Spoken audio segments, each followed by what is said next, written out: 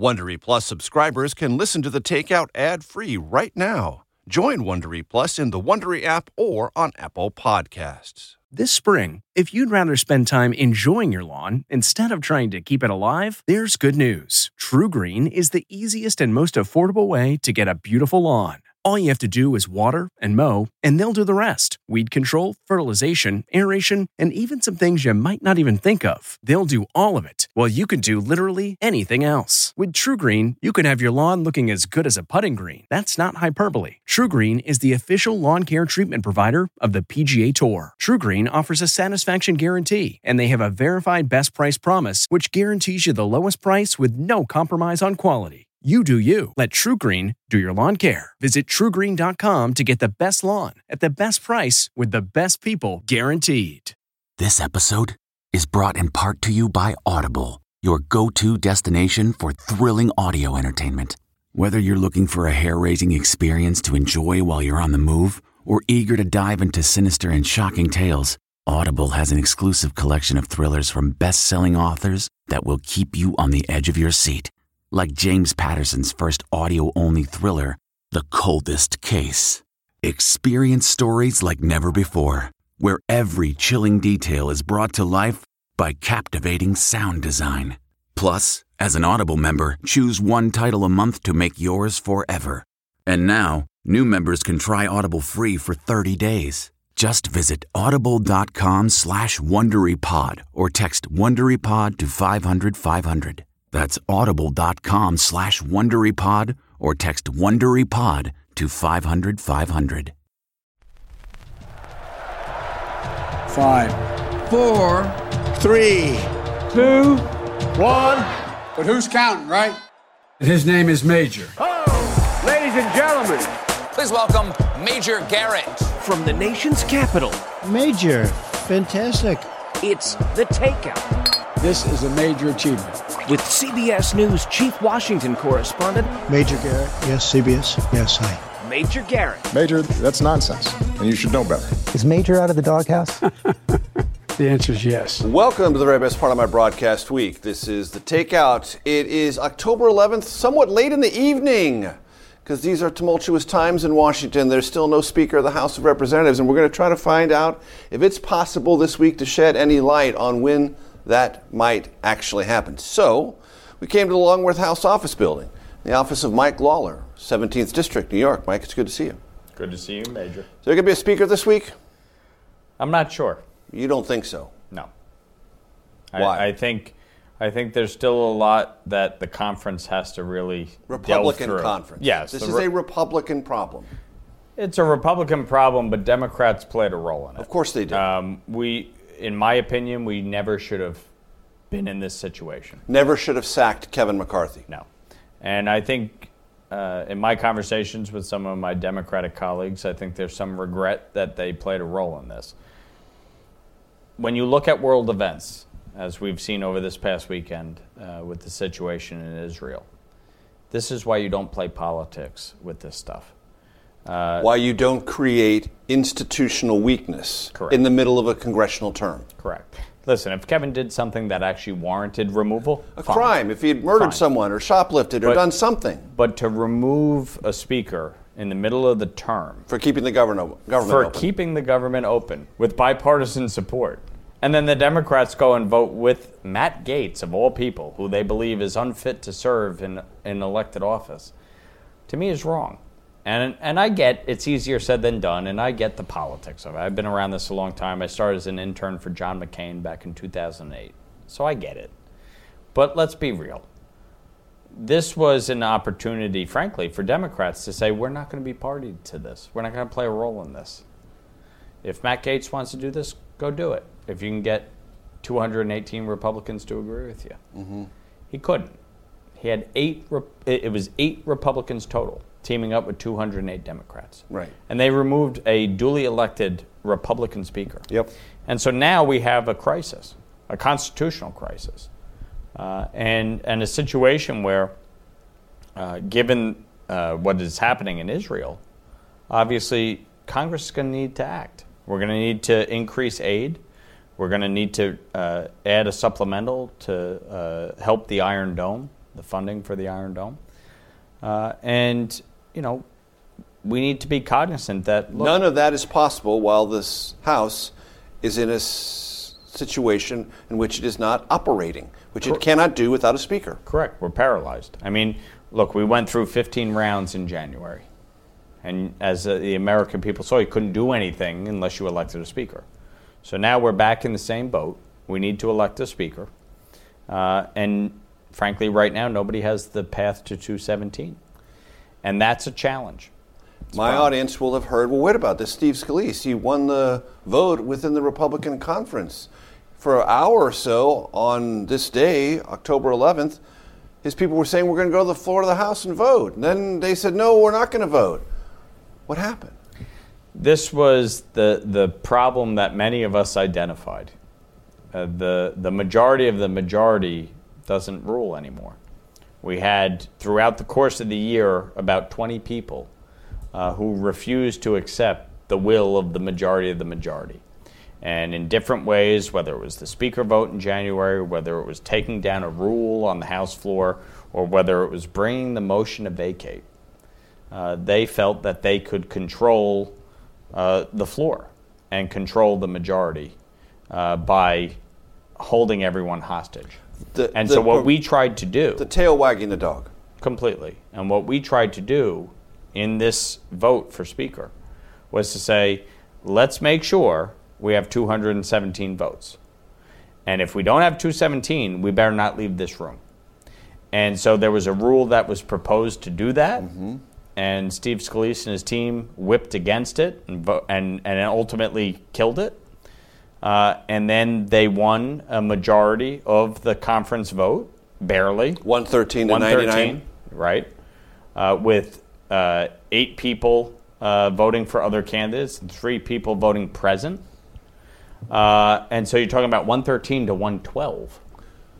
And so at the end of the day, what you end up with is a situation where the conference is not unified. Not even close. Correct. And so our whole point in saying, let's make sure we have 217 before we walk out of this room was you better be able to get on the floor and get 217 because we don't need a repeat of January. So let's walk through this. You're saying Steve Scalise should have locked the doors. I'm saying Steve Scalise should have listened to the room.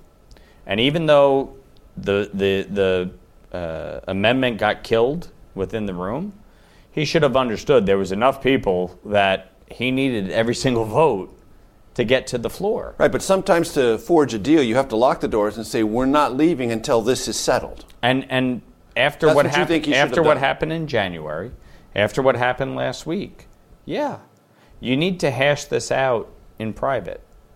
You need to be able to have that honest dialogue. And I think, frankly, over the last week, and I've been very frustrated and disappointed and angry about what happened to Kevin McCarthy. It never should have happened. Kevin McCarthy did a phenomenal job representing this conference, this party, and this country as Speaker. And he should not have been put in that position. But Matt Gaetz and 7 other members teamed up with 208 Democrats to do it. And we should have recognized as a conference that you need 217, and the only way to get there is to stay in the room until you hash it out and everybody says, I'm voting for X on the floor. So, Mike, my audience will clearly get from what you just said about former Speaker McCarthy that you count yourself among his allies. You are a public defender of his. You believe he was worthwhile, as you said, for the country and the party and the conference. Let's tease out what you said a couple of moments ago, that maybe Democrats are having some regrets. They would have asked for some concessions from McCarthy if they would have agreed. It would have been a highly, highly unusual thing to do. Yeah. It would essentially topple all partisan instincts of the last 50 years, not to mention the more deeply partisan instincts of the last 5 to 10 years. They would have extracted something from Kevin. Could Kevin have given the things, not all, but some of the things that you know Democrats would have demanded and maintained his ability to lead the House? They were looking for an even split on the Rules Committee. Right. It's 9-4 now. Yeah, and the Rules Committee is frankly what governs the House right. in terms of bringing legislation to the floor. It's really important. That was not going to happen. See, it was an unrealistic ask. But it was a big ask. It was a big ask, but it was unrealistic. In extremis, you make asks. I'm like a member of Problem Solvers, and we had a meeting prior to the vote, and a bunch of us made it very clear he can't make that deal. And ask for something else. He can't make that deal. What if the Democrats had asked to stop the impeachment inquiry? Couldn't make that deal either. Again, I don't think there was too much he could have made as part of a deal. I think what I would say to my Democratic colleagues was this. Given where we are in the country, we're a very divided country. And frankly, with each year, it's getting worse. I'm in a district that Joe Biden won by 10 points. That is 70,000 more Democrats than Republicans. Today, there's about 35 districts that are actually competitive. A decade ago, it was about 70. So when you look at that construct, that means there's 400 districts in this country that are not competitive, that are very partisan. So our politics has obviously gotten much more partisan. And then what I would say to my Democratic colleagues is, look, at this moment, this was an opportunity, frankly, when you talk about protecting democracy, when you talked about preserving our institutions, as they constantly talk about, this was an opportunity to actually do that. And to say, you know what, Matt Gaetz, we're not going to be part of this. But they teamed up with him because they thought it would give them a political advantage in the next election to create this chaos. Yeah. And then 4 days later, Israel is under attack. Right. And this is why you don't play politics when it comes to this stuff. We're going to get to the chaos part in a minute. We're in the office of Mike Lawler, 17th District of New York, segment 2, The Takeout. The Angie's List you know and trust is now Angie, and we're so much more than just a list. We still connect you with top local pros and show you ratings and reviews, but now we also let you compare upfront prices on hundreds of projects and book a service instantly. We can even handle the rest of your project from start to finish. So remember, Angie's List is now Angie, and we're here to get your job done right. Get started at Angie.com. That's ANGI, or download the app today. Okay, it's time to commit. 2024 is the year for prioritizing yourself. Begin your new smile journey with Byte, and you could start seeing results in just 2 to 3 weeks. Just order your at-home impression kit today for only $14.95 at Byte.com. Byte clear liners are doctor-directed and delivered to your door. Treatment costs thousands less than braces, plus they offer financing options, accept eligible insurance, and you could pay with your HSA, FSA. Get 80% off your impression kit when you use code WONDERY at Byte.com. That's BYTE.com. Start your confidence journey today with Byte. Welcome back to The Takeout. Mike Lawler, Republican, 17th District of New York, is our special guest. We're in his office here in the Longworth House office building, continuing the conversation about chaos. Who are you going to support? Will you support Steve Scalise? Right now, no. And part of the reason that I'm not is because I think we need to have an answer of how we're going to govern going forward. I won a district that Biden won by 10 points, that has 70,000 more Democrats than Republicans. I got elected because of the issues: spending, affordability, crime, the migrant crisis at our southern border, the challenges internationally, China. Those were the issues I talked about, that I ran on, that I won on.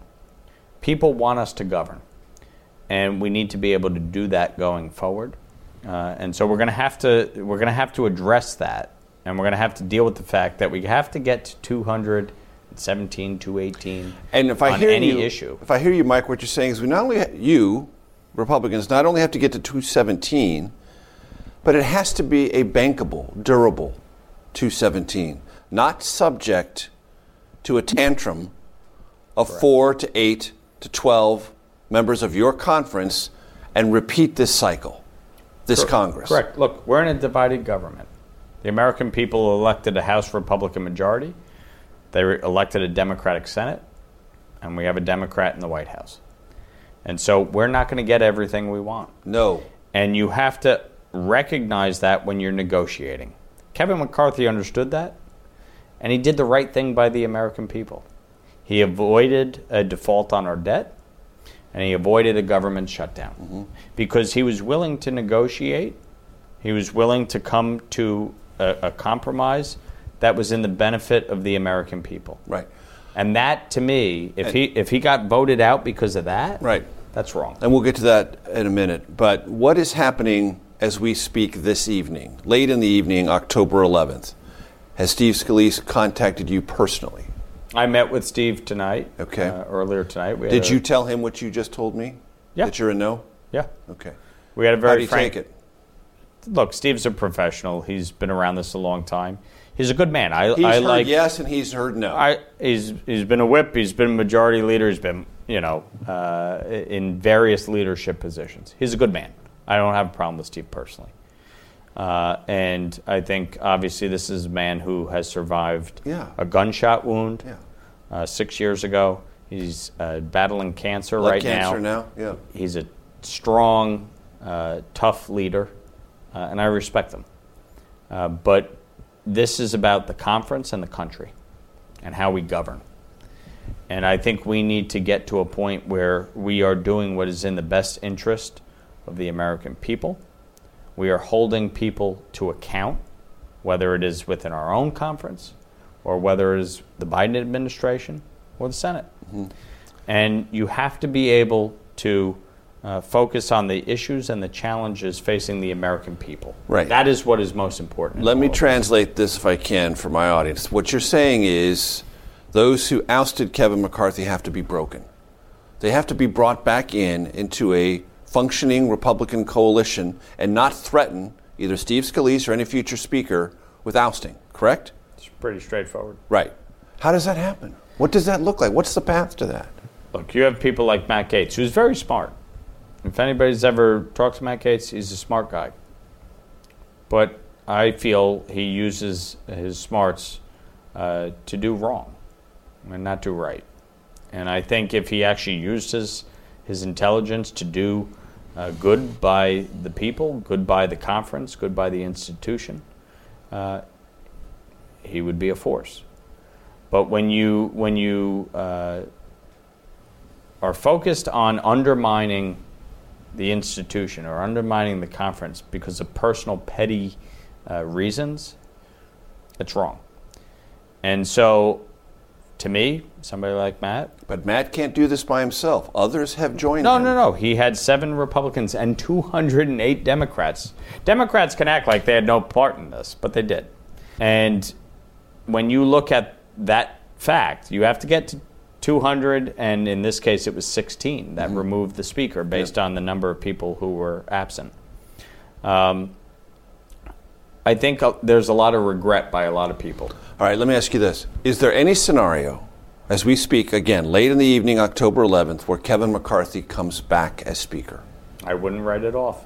Why? Because I think the reality is he did a great job. What's his path back? Look, Kevin is our strongest fundraiser, messenger, strategist, fundraiser, and leader. Which is, of course, why the Democrats voted to take him off the field. Of course, they were happy to take him off the field. I mean, literally, it was served up on a platter for them, and they're going, wait, we have an opportunity to eliminate the guy who's going to fundraise against us? Great. This is so foolish. It is the single most destructive thing I've ever seen politically. And I've been around this 15 years. I started as an intern for John McCain. This, to me, is the craziest thing I've ever seen. So, of course they were going to do that. I would expect nothing less. But what's Kevin's path back? Standpoint. Look, somebody has to get to 217. And as it stands right now, nobody can. Kevin was at 210 on the last vote. I think there is an understanding, now more than ever, that doing something like this is destructive to the country. When you see Israel attacked by Hamas, a terrorist organization backed and funded by Iran, and we are now in a situation where we have almost 600,000 American citizens in Israel, in a war zone. You have a situation at our southern border, which is a total calamity. 6 million migrants have crossed our southern border, most of them illegally, since Joe Biden became president. The mayor of New York City says this is a disaster for New York. It will destroy New York, quote unquote. The governor finally saying there's no more room at the inn. We need to stop this massive influx at our southern border. This is a crisis of policy decisions being made. And we, as Republicans, as a House Republican majority, have an obligation. You want to have an answer. To serve and to govern. Mm-hmm. And I think there is pressure building on folks, especially the folks that voted for this, including the Democrats, to say, how are we going to fix this? So you, Mike Lawler, are telling me on October 11th that it is possible by the end of this month that Kevin McCarthy could be Speaker of the House again. I wouldn't write it off.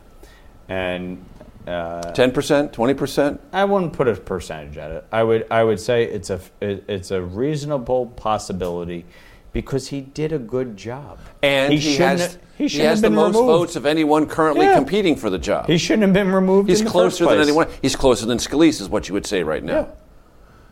But he didn't throw his hat in the ring. He's tried to tamp this down. Is that real, or is that just for the moment? Kevin is an honorable, honest guy. And I honestly, there's one thing for me as somebody who's been in this a long time. I care about one thing, my integrity. And when I see what happened to him, I feel bad because it was wrong. He didn't deserve that. And so I look at this, and obviously he wants to do what's best for the conference and the country. And so he took a step back. You know what? Took me 15 rounds. I just got motion to vacate, first time in our history. I'll take a step back. Mm-hmm. But I don't think there's anybody that can get to 217. Yeah. And the rivalry between him and Scalise is real. Look, I think anytime you are dealing with leadership 1 and 2, there's always some friction. That's a reality of life. President, vice president, there's always friction. I think both are honorable men. I think both are good men. I think both are trying to do what's right by the country. But I think Kevin McCarthy is the right person to lead this conference and lead the House of Representatives. That is the voice of Mike Lawler. We are in his office in the Longworth House office building. When we come back, we are going to talk about not this anymore. We're going to talk about Israel and Hamas and Iran and lots of other things that have now been thrust into our consciousness in unexpected, deadly, and dangerous ways. I'm Major Garrett, segment 3 of The Takeout in just a second. That's not just the sound of that first sip of Morning Joe. It's the sound of someone shopping for a car on Carvana from the comfort of home. That's a good blend. It's time to take it easy, like answering some easy questions to get pre-qualified for a car in minutes. Talk about starting the morning right. Just like customizing your terms so your car fits your budget. Visit Carvana.com or download the app to experience car shopping the way it should be. Convenient, comfortable. That's not just the sound of that first sip of Morning Joe. It's the sound of someone shopping for a car on Carvana from the comfort of home. That's a good blend. It's time to take it easy, like answering some easy questions to get pre-qualified for a car in minutes. Talk about starting the morning right. Just like customizing your terms so your car fits your budget. Visit Carvana.com or download the app to experience car shopping the way it should be. Convenient, comfortable. Welcome back. Mike Lawler is our guest, freshman member of Congress, kind of a giant killer. He won over Sean Patrick Maloney, the head of the DCCC, the Democratic Congressional Campaign Committee in the 17th District of New York, among the most noted victories for a challenger in the 2022 midterm elections. So he is formidable in his own right, at least based on that result. What feels to me like the best way to describe what Israel is confronting right now is something that is cataclysmic. There is a cliche in around the hostilities long running between the Palestinians and Israel, cycle of violence. This does not strike me, Mike Lawler, as a cycle of violence situation. It is bigger, deeper. It will affect the psyche of the state of Israel for the next 30 years, if not longer. What are you most interested in seeing from the Israeli government and from the Biden administration? I visited Israel earlier this year in May for the first time and got to go to all of the historic sites in Jerusalem, the Church of the Holy Sepulchre, the Western Wall, the City of David. Been there 3 times. It never and it was spectacular. Fails to impress upon you. Yeah, all the history and everything. It was spectacular. And the proximity and the tininess and the neighborhood. Everything. And I was there with Speaker McCarthy. It was his first trip as Speaker overseas. He spoke before the Knesset for the first time since Newt Gingrich as Speaker. We were there to celebrate the 75th anniversary of Israel. I represent a district, the 17th District of New York, that is one of the largest Jewish communities in the country. Now, I'm Irish, Italian, Catholic, but this is a district that I've lived in my whole life. And my constituents go to Israel on a frequent basis. Right now, I have hundreds of constituents that are there that are trying to get home. And so when I see and what do happened, the majority of those constituents have dual citizenship status? Many do. But not all. But not all. Right. But not all. But many do. Mm-hmm. But when I see what happened, it was barbaric. It was outrageous. Hamas is a terrorist organization funded and backed by Iran. And they must be eliminated, period. Their objective and that of the Iranian regime is to eliminate Israel from the face of the earth, period. They don't believe the Jewish people have the right to practice their faith, and they don't believe they have the right to do it in Israel. Correct. And so we as a country, we as a government, must be firm and resolute in our support of Israel. The idea that we have members of Congress who try to create this moral equivalency between the Palestinians and Israel and what happened here. You had women, children, babies being beheaded. It's disgraceful. It's disgusting. And any member of Congress that can't denounce that unequivocally and clearly should not be a member of Congress. On that point, do you distinguish between Hamas and Palestinians who live in Gaza? Yes, of course. Of course. And look. And you understand the privations that those Palestinian civilians do live under in Gaza? Oh, they live under oppression in Gaza, under Hamas. The occupier is Hamas from your point of view. Oh, absolutely. Not Israel. No. And that's the problem. Some of my colleagues think Israel is the occupier. But look, you had Hamas invade Israel, rape, assault, murder thousands of people, injure them. Over 20 Americans dead. 22 is the latest number. Potentially 19 hostages. We have an obligation to stand by Israel. Harry Truman recognized the state of Israel within 11 minutes of its founding. We made an oath. We owe it to the state of Israel to stand by them, to allow them to defend themselves and their right to exist, period. When the Biden administration says at the microphone, as it has this week, that Iran is broadly complicit, but initial U.S. intelligence reports do not establish a direct linkage, what does that mean to you? I think it's a bunch of poppycock. I mean, let's be real here. Iran is the biggest state sponsor of terrorism in the world. They have been complicit and funded Hamas every step of the way. They have supported them.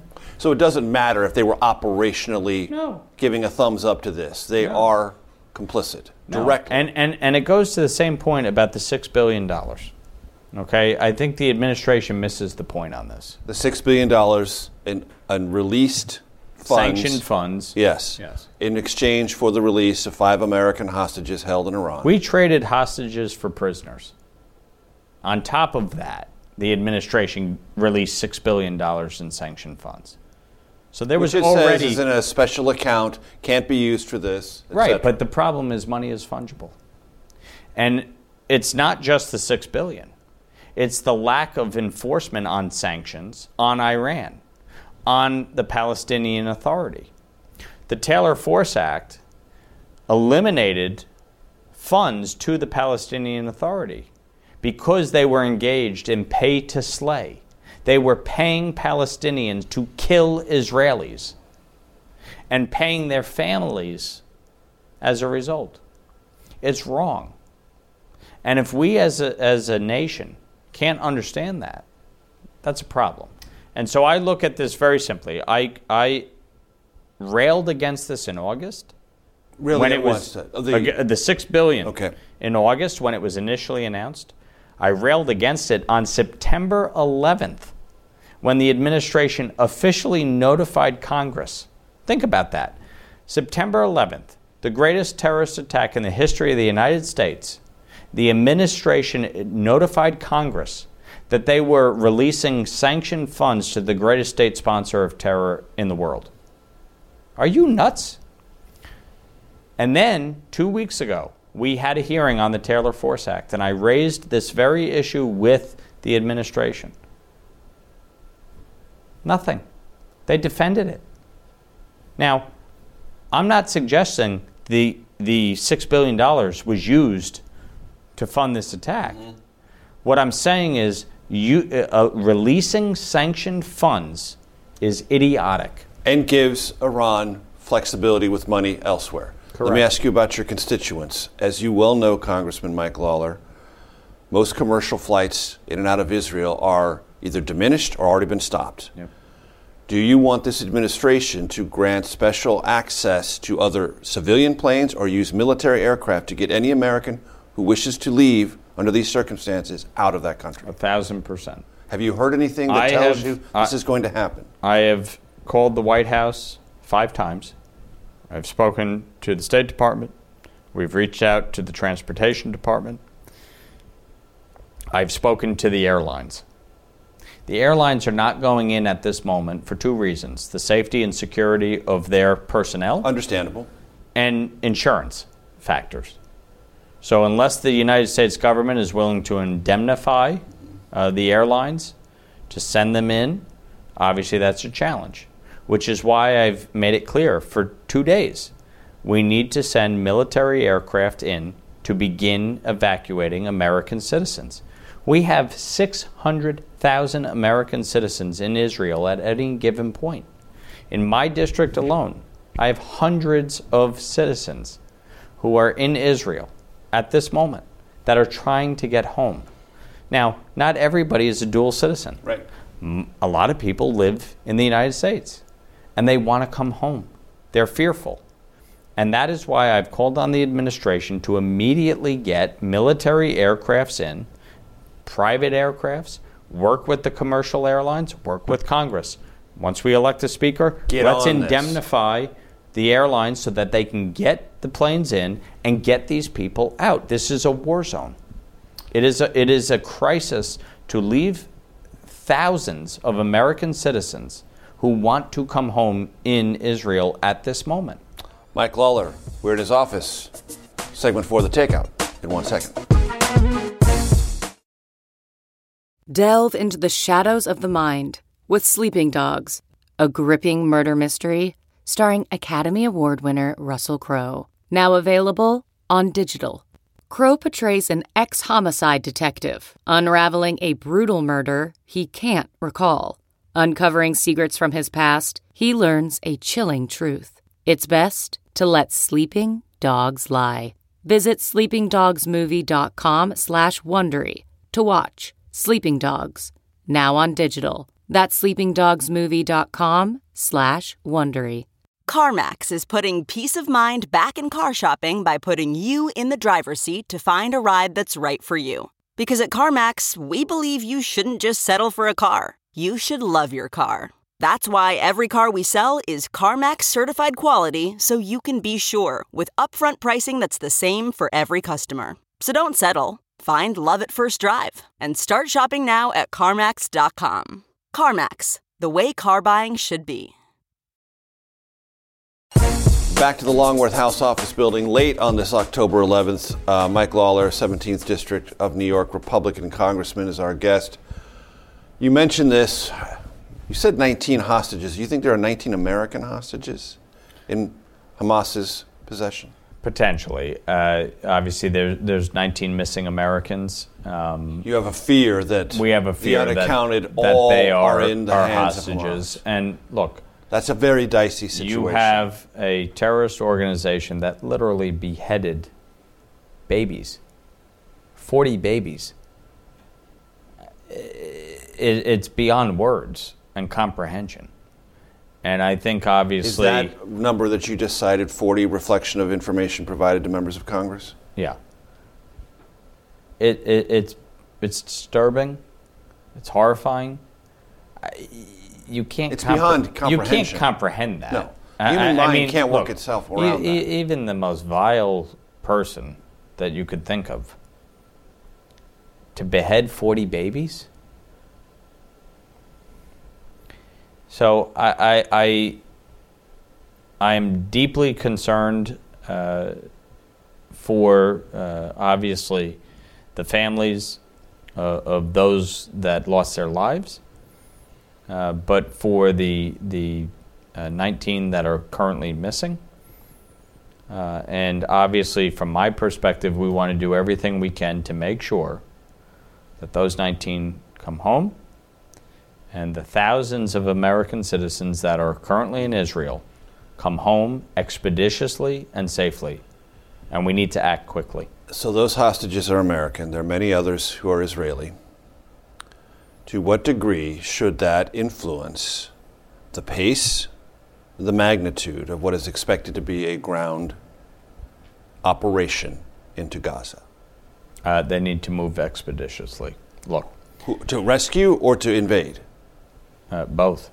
Okay. Look, you have a situation, again, a terrorist organization that, frankly, has violated its own people, the Palestinian people living in Gaza. Lives among them, knowing that as Israel responds as ever it has, there will be casualties. There will be casualties. They were civilians and innocents. And obviously, we want to mitigate every potential civilian, innocent casualty as possible. Nobody wants to see innocent people die. But you're dealing with a terrorist organization that believes Israel does not have a right to exist. So this is not a situation where we can just say, it'll be fine. What they did, invading Israel, killing and injuring thousands, including over 20 Americans, in the worst massacre of Jews since the Holocaust, is unforgivable. And I think there needs to be a full understanding that there will be consequences to this. And unfortunately, in war, there are casualties. None of us want that. None of us wish for that. But it's a reality that we have to deal with. I wonder, Mike, if you were as stunned as most of the world was that vaunted institutions within Israel, Israeli Defense Forces and Israeli intelligence services, were so obviously and manifestly unprepared for this. Hours went by in various kibbutzim and places waiting for the Israeli Defense Forces. Communications were disabled. It is now suggested through propaganda videos of Hamas that they use drones to disable communications facilities. This is a shocking thing for people who live in Israel. Is any of this on the doorstep of the Netanyahu government? Did it take its eye off Gaza? Was it more focused on the West Bank? Did it misread the situation? Its government said a few months ago Gaza was a place of stable instability. How much of this at all? I'm not saying blame, but historically, this is a country that is ready and makes itself ready. And one of the things I've gathered from reading that shocks Israelis is that it didn't feel like it was ready. What are your thoughts on that? Look, I think when I think back to September 11th, I was a freshman in high school, 5th day of freshman year. And I'll never forget that day. I'll never forget the consequences of that day, the impact on my community, living 25 miles from New York City. To today, we're still feeling the after effects. People dying from 9/11 related illnesses. There's obviously going to be a thorough examination of the information that was available. There are credible reports should have been acted on. That the Egyptians, at least at some level, communicated some things. Right. Be on the lookout. Something big is happening. We're gonna have to look through that. But at the end of the day, like with 9/11, there's only one group to blame: those that perpetrated the attack. And I think in this instance, Hamas, backed by and funded by Iran, and back then Al-Qaeda. I think we need to keep our eye on the ball. I think we need to address those that acted in such a cowardly and barbaric way and eliminate them. The time for a review and accountability for those in leadership will come. But I will say this: I met with Prime Minister Netanyahu in May, and when he met with Speaker McCarthy, myself, and others on the delegation, he made it very clear there's two reasons why he came back as Prime Minister: to prevent Iran from getting a nuclear weapon, and to forge peace with Saudi Arabia. Which was developing. This attack. Talked about at the UN just a couple of weeks ago. This attack, I believe, was intended to prevent any such normalization agreement between Saudi Arabia and Israel, and at the behest of Iran. Because it would have isolated Hamas, it would have strengthened Saudi Arabia, an archenemy of Iran. Even though they have diplomatic relations, they are not friends. They fought a proxy war in Yemen for 7 years, if not longer, if I remember the number correctly. And you believe this attack was at least in part, if not more than in part, motivated to scotch or undermine that potential deal between Israel and Saudi Arabia? No question. Do you think it'll succeed, or do you think Israel and Saudi Arabia will push through on that? Not immediately, but over time. It's going to take time to get us back on the right path here. But the United States stands firmly with Israel. My first bill that I passed was to create a special envoy for the Abraham Accords because I believe in the Abraham Accords. I believe in the purpose of the Abraham Accords. If we want to forge peace in the Middle East, we must normalize relations between Israel and Arab majority nations and create prosperity, shared prosperity in the region. Iran does not care for that. They don't want that.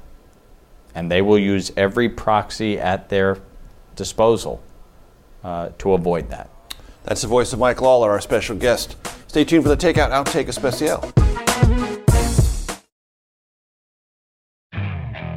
Okay, picture this. It's Friday afternoon when a thought hits you. I can spend another weekend doing the same old whatever, or I can hop into my all-new Hyundai Santa Fe and hit the road.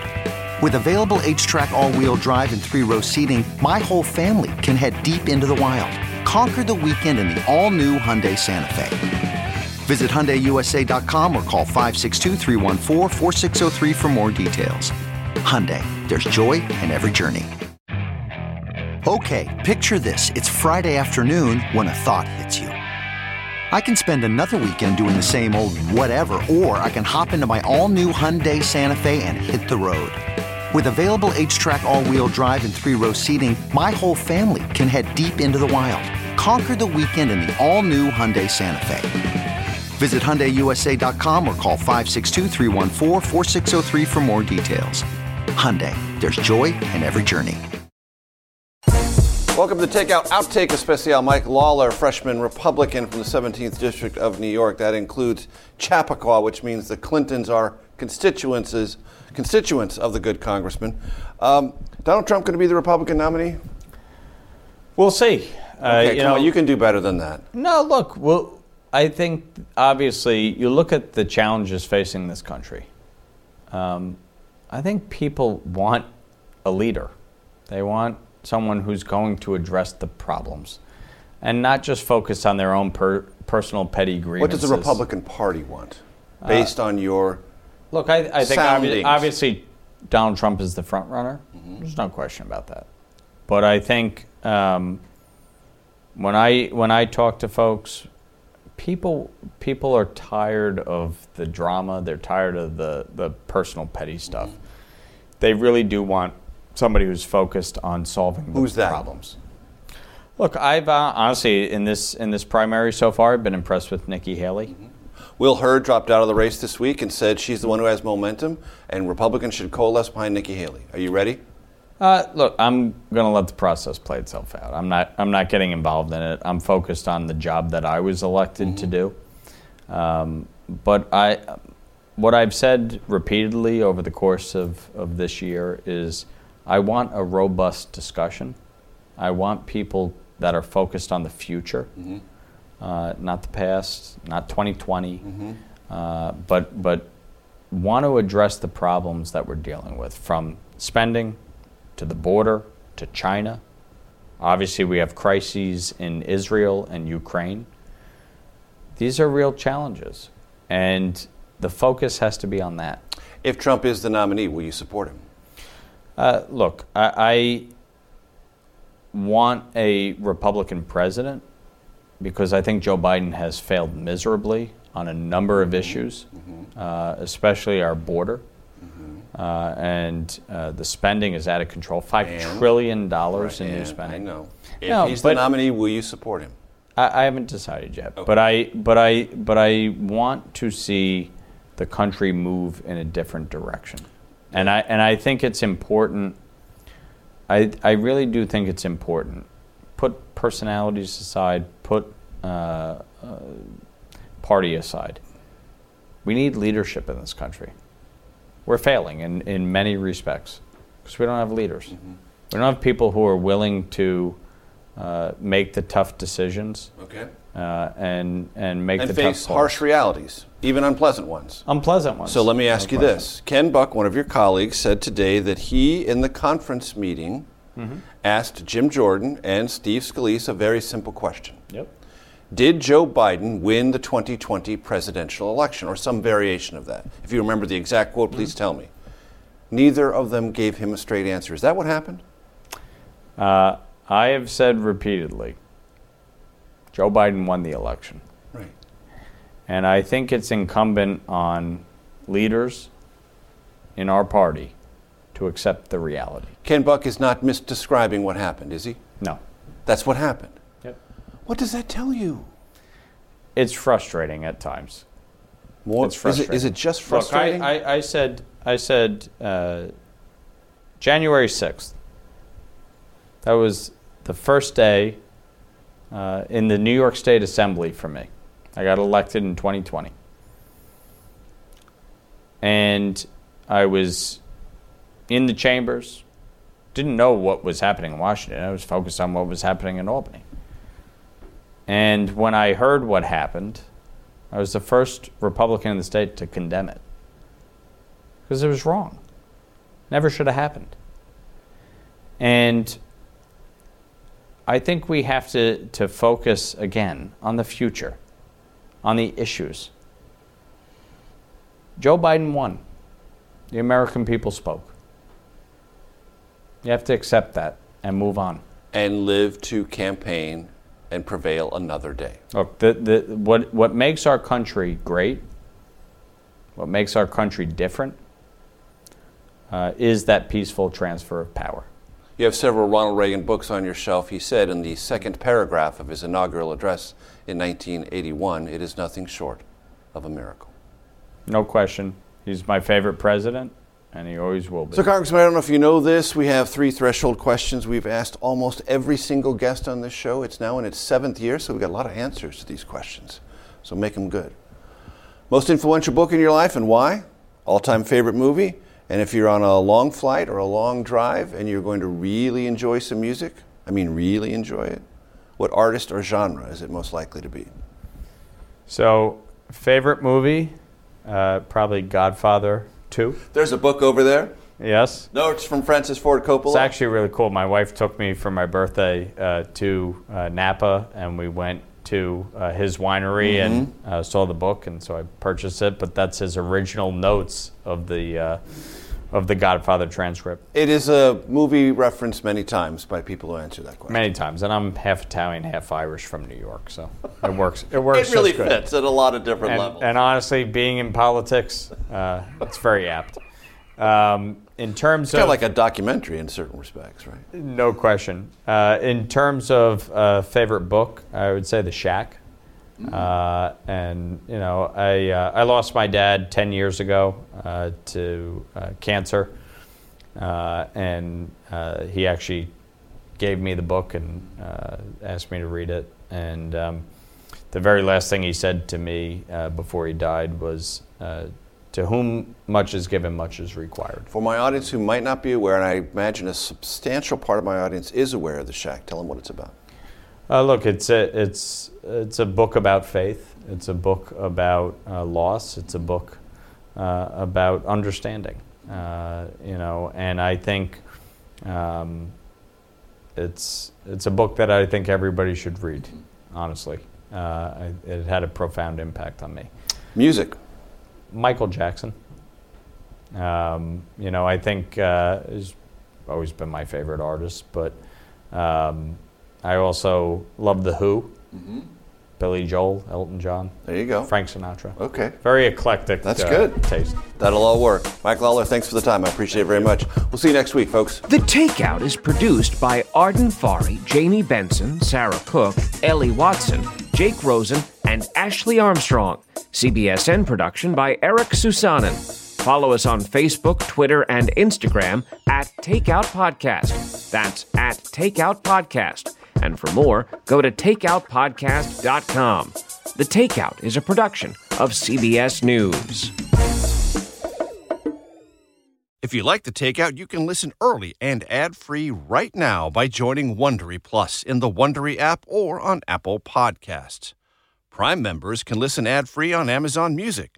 Before you go, tell us about yourself by filling out a short survey at Wondery.com/survey. Support for this podcast and the following message come from Corient. Corient provides wealth management services centered around you. They focus on exceeding your expectations and simplifying your life. Corient has been helping high achievers just like you enjoy their lives more fully, preserve their wealth, and provide for the people, causes, and communities they care about. As one of the largest integrated fee-only registered investment advisors in the U.S., Corient has deeply experienced teams in 23 strategic locations. Corient has extensive knowledge spanning the full spectrum of planning, investing, lending, and money management disciplines. Leverage Corient's exclusive network of experts to craft custom solutions designed to help you reach your financial goals, no matter how complex they may be. Real wealth requires real solutions. For more information, connect with a wealth advisor today at Corient.com. That's Corient.com. Corient.com. Catch every episode of 60 Minutes, America's most watched news magazine show, as a podcast. Hear in-depth investigations across politics, news, and entertainment on your schedule. Listen to 60 Minutes ad-free on Wondery Plus.